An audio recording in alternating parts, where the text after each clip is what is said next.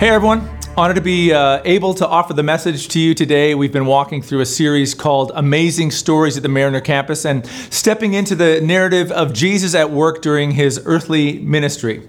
How he interacted with people, how he interacted with his creation. And I think what's important is that we do not see these just as fascinating stories to entertain us, but they're meant to give us a glimpse of the larger, beautiful story that you and I have been invited into.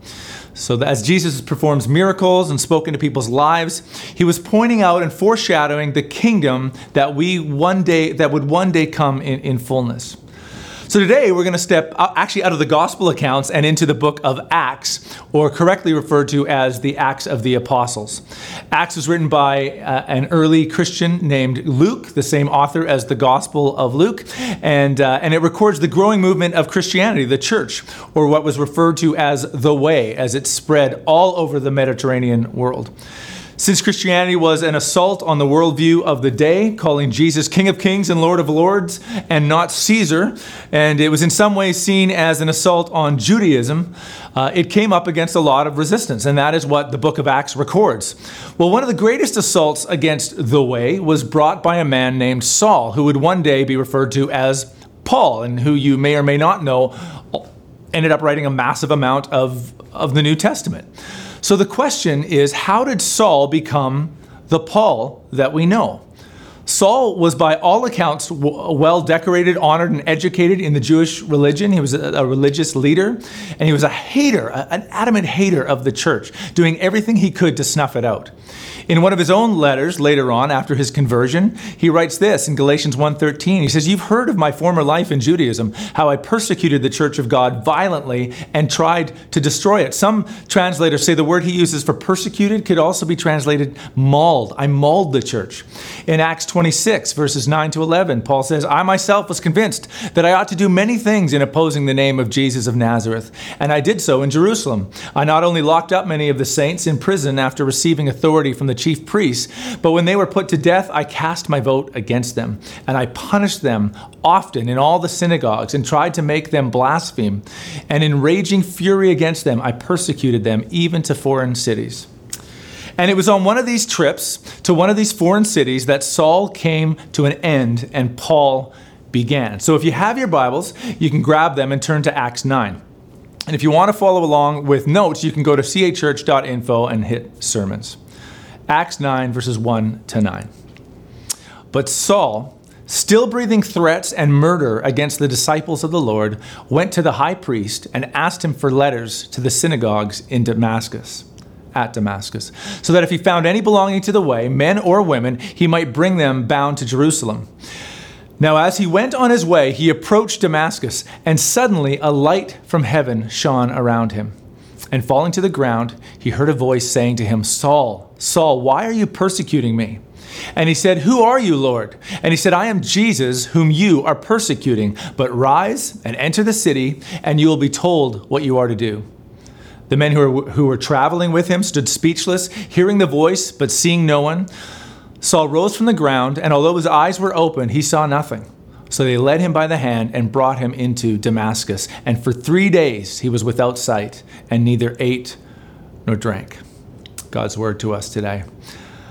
When I was 14, I was at Expo 86. And for those of you who are old enough to remember Expo 86, there was one highlight at Expo 86 called H2O, water park. A giant water park shaped like a spaceship. And it was always crowded with kids running around. And I was there with a bunch of teenage boys, of course, causing havoc. And one of the guys I was hanging out with at the time is a guy named Justin. And Justin never listened. Adults were always telling him to smarten up, obey the rules. And so at the water park, he was being corrected over and over, yelled at the entire time. Until at one point, in a flagrant disregard for the rules, he shoved somebody over and he started running, looking over his shoulder and laughing with glee. And with a smile and a laughter, thinking to himself, all is great in the world. What are all these people worried about? Justin, not looking where he was going, ran full speed into a sign. Fell back with his nose all bloody. And this sign was not like it was dangling from chains. It was solid, firmly bolted to 2 metal posts. Well, what made this story even more poetic was the fact that on this sign were the very rules Justin was ignoring. and then brought him to his bloody nose and put him on his butt situation was the fact he was not following these rules. And he was forced to feel the full effect of breaking the rules by running into the rules. Well, in Acts 9, Saul has just come up against everything he has denied and ignored and attempted to snuff out. And it literally knocked him down. He was literally knocked down by this vision of Jesus. Now, the danger in the story of Saul to Paul is the dramatic aspect. There's lights, there's vision, and it's followed by blindness and voices and falling off a horse. So we're in danger of getting distracted. I mean, I didn't get knocked off a horse. Did I really even have a conversion experience? Or should I be waiting for something like this? Well, even biblically, this is not the norm. And the book of Acts is full of what we would call everyday regular conversions. Not miracles, just discussions. Philip and the Ethiopian in chapter 8 of Acts, Paul and Silas talking to Lydia in Acts 16, straightforward discussion leading to understanding and lives being changed by the gospel. But the important thing is what is common to them all, because we see that there are some important aspects that are highlighted in Saul becoming Paul that are important aspects of what we as Christians call conversion. There's a big question. Saul asks what we all need to ask. There is Jesus' big response that we must listen to, and there is Saul's proper response to Jesus' response. There's conversion. We see Saul's big question, and it's a big and it's an important question. He says, "Who are you? Who is Jesus?" It's a question for Saul, it's a question for you and me and everyone who wants to wrestle with the most important question a human can possibly ask. Who is Jesus? In verse 5, Saul seems to recognize that whoever he's seeing is some sort of Lord. It's someone who's above him. He's not necessarily proclaiming, as you and I would, that Jesus is King of Kings and Lord of Lords yet.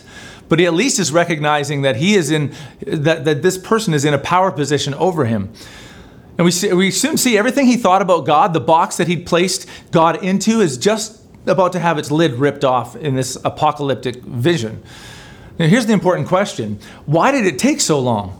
Saul was not ignorant of Scripture. He'd witnessed the life-changing work of Jesus in Stephen when he testified to the story and power of Jesus in Acts 7. Paul was there. Saul was there.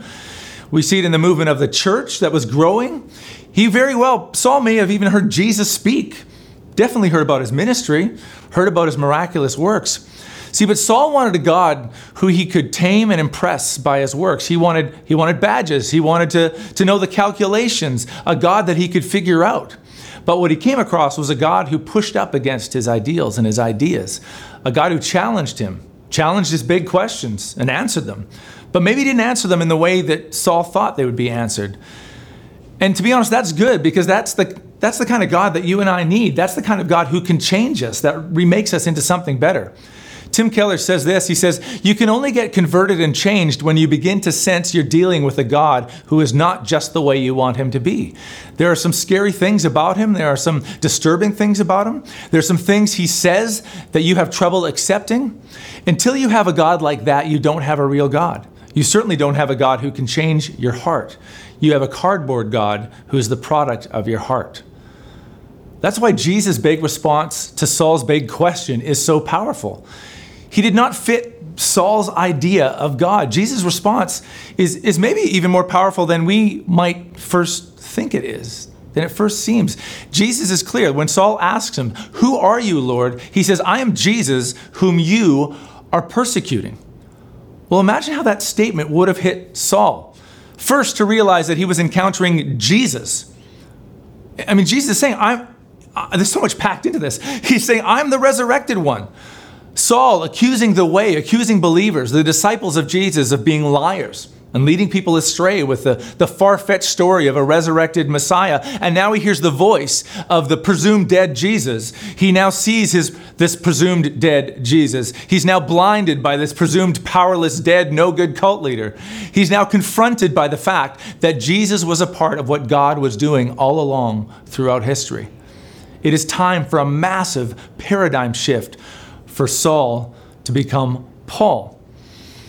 The words of the apostle, the gospel proclaimed on the streets of Jerusalem, proclaimed by these people of the way, the Christ, the Messiah, has now showed up in front of Saul. Who am I? I am the answer to everything you're trying to gain with your religion, your power, your titles, everything you've been running from and ignoring. You've run right into me. I am the way, the truth, and the life, and no one gets to the Father except through me.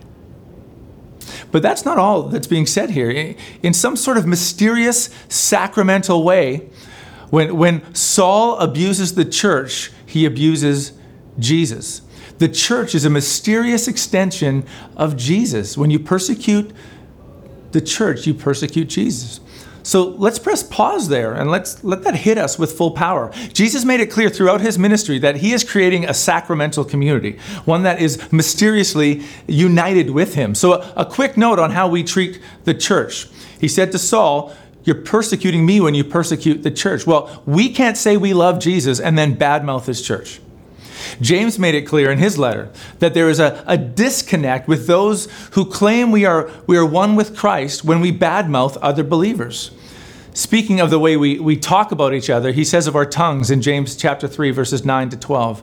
He says, "With our tongues we bless our Lord, our Father, and with it we curse people who are made in the likeness of God. So from the same mouth comes blessing and cursing.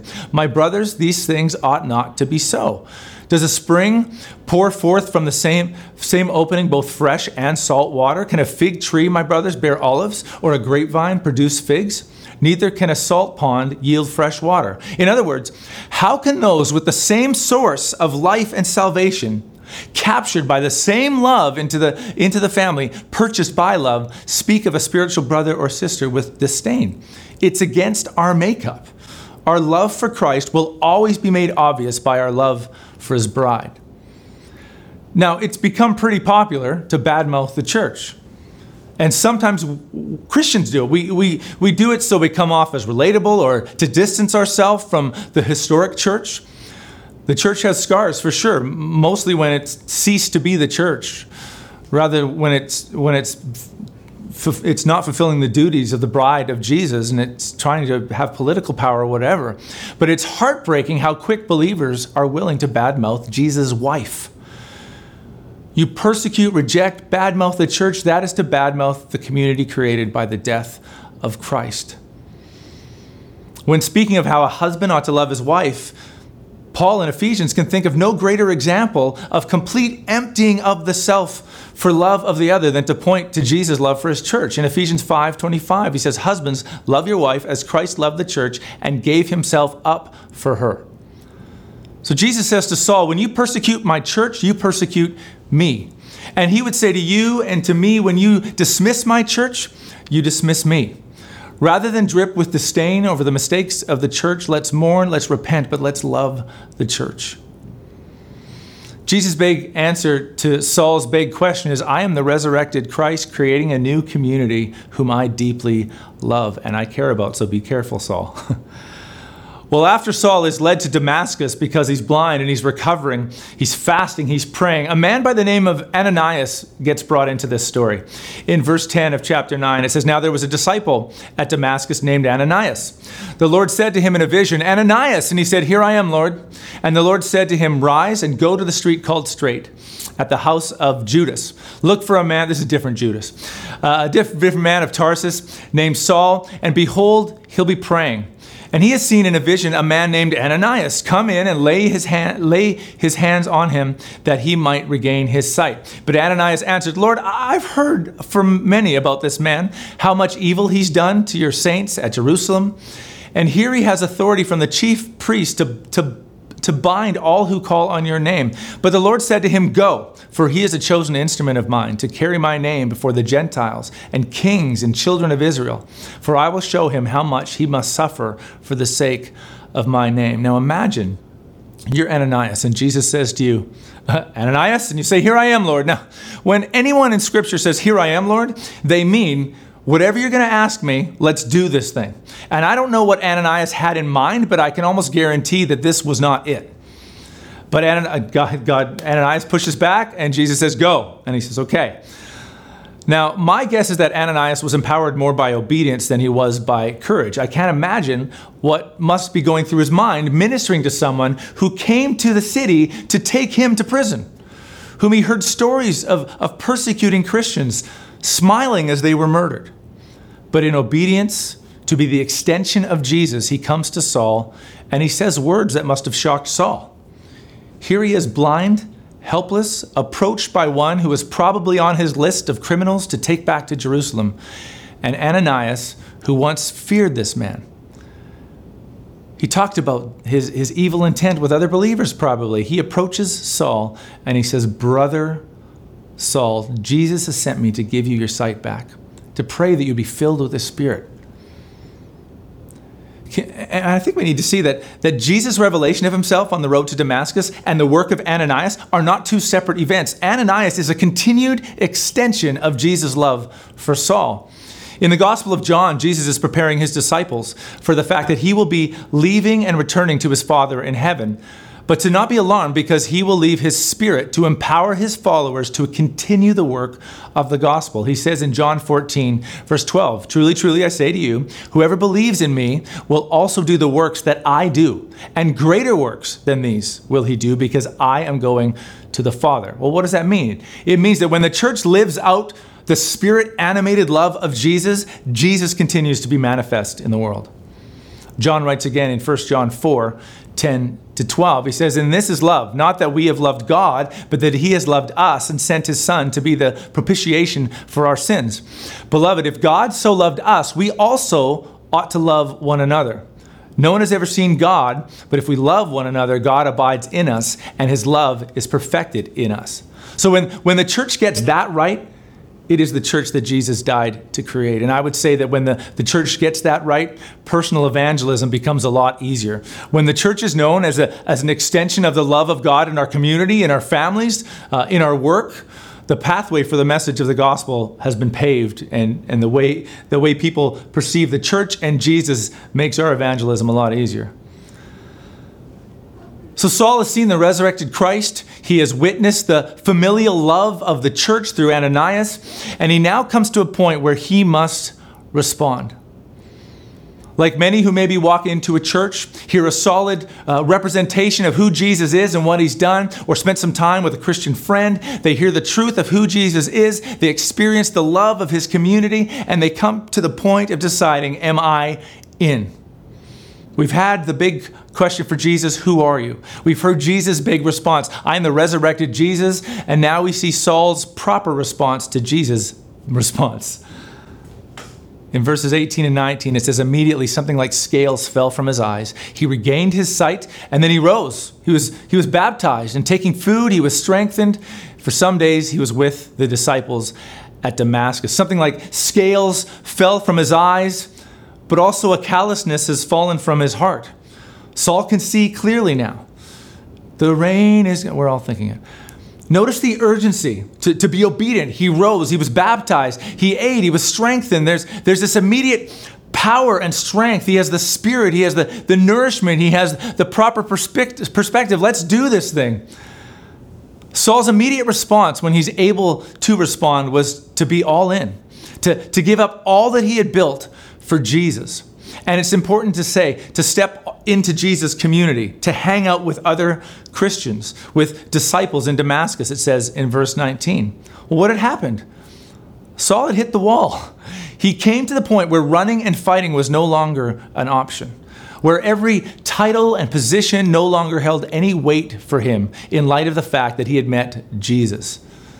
Saul needed to and made a choice, because this Jesus can no longer be dismissed, can no longer be ignored, can no longer be thought of as a misguided or misunderstood prophet or guru. He had to be taken seriously. This is the point that every person who comes face to face with the gospel comes to. Will I stop running, and will I take him at his word and revelation, or continue to reject him? Because no one can truly meet him and leave the same, or think they can take him lightly. C.S. Lewis famously put it this way. He said, I am trying here to prevent anyone saying the really foolish thing that people often say about him, about Jesus. I'm ready to accept Jesus as a great moral teacher, but I don't accept his claim to be God. That is one thing we must not say. A man who is merely a man and said the sort of things Jesus said would not be a great moral teacher. He would either be a lunatic on the level with a man who says he's a poached egg, or else he would be the devil of hell. You must make your choice. Either this man was and is the Son of God, or else a madman, or something worse. So you can shut him up for a fool, you can spit at him and kill him as a demon, or you can fall at his feet and call him Lord and God. But let us not come to any patronizing nonsense about his being a great human teacher. He's not left that open to us, and he did not intend to. That is the point that Saul came to. That was true for Saul, and it's true for each of us. To respond to the person and work and the words of Jesus, who said of himself in John 14:6, I am the way, I am the truth, I am the life. No one comes to the Father except through me. These are words that have to be wrestled with. I mean, they would be easy to dismiss as words of a misguided prophet, but then there's that entire resurrection thing. Proving his authority and legitimacy, his power over death, his power over sin, and his right to call himself Lord, leader, God over my life, and also over yours. So where do we find ourselves in this story? I think Saul's story offers us an important question, and it also offers us a beautiful invitation. And I think the question it causes us to ask is, what road are we on? In big and small ways, we take roads that lead us towards or away from God, that try to drive God away, that try to maybe numb us to the realities of God and live our lives as if he doesn't exist, and continue to construct meaning through what we can accumulate and what we can accomplish. And like Saul, that just causes us to become angry and anxious and malicious. We're just plain lost. And here's the thing, our Damascus roads are all different, but they are meant to bring us to the same point, to break our compulsive independence and arrogance and rebuild our reality around a newly Christ-oriented life. So what road are you on? Do you even know? Where is it leading? These are important questions. And connected to that, the second thing we can get from this story today is a beautiful invitation. That whatever road you are on, and regardless of how far down that road you have traveled, you have not traveled too far to be found. If I'm honest, there are people I have written off. There are those who have wandered so far down the road that my weak theology has given up on them. My weak love has given up on them. I've remained like Ananias when he was first invited to be a part of Saul's conversion. I can't wrap my mind around a love of Jesus that pursues the proud, the murderous, and the warped. This is a convicting story to never give up on those Jesus refuses to give up on, and to never say no to those whom Jesus has said yes. And for some, that might even be ourselves. It doesn't matter what you've come here with, how far you are down the Damascus road. The amazing stories that we have been walking through are not for a hand clap and a warm feeling. These are an invitation into the same story that God is writing. I don't know what road brought you to this point, whether you're at home sitting on a couch or at your computer. I'm not sure if it's filled with ups and downs. I'm sure it is filled with ups and downs and twists that you didn't see coming along the way. And you've accumulated titles, both good ones for yourself and bad ones for yourself. Well, the invitation of Jesus is to drop them all. Let them all fall. The thing Saul was chasing, trying to accomplish, he believed would bring him life. But the irony was, and it is true for you and me, they're actually keeping us from life. What brought life was confronting the question of who Jesus was and responding accordingly.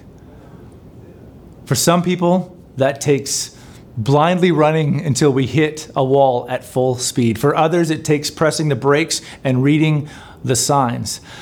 I don't know where you're at today, but it's my prayer that you will do the hard work of listening and exploring the claims of Jesus, responding to his words, his life, death, and resurrection, and let that be today. Church, I love you. I miss you. There's so many of you I still haven't seen as we make our way out of COVID. May the Lord bless you and keep you. May the Lord make his face shine upon you. May the Lord be gracious to you, and may he give you his eternal peace. God bless.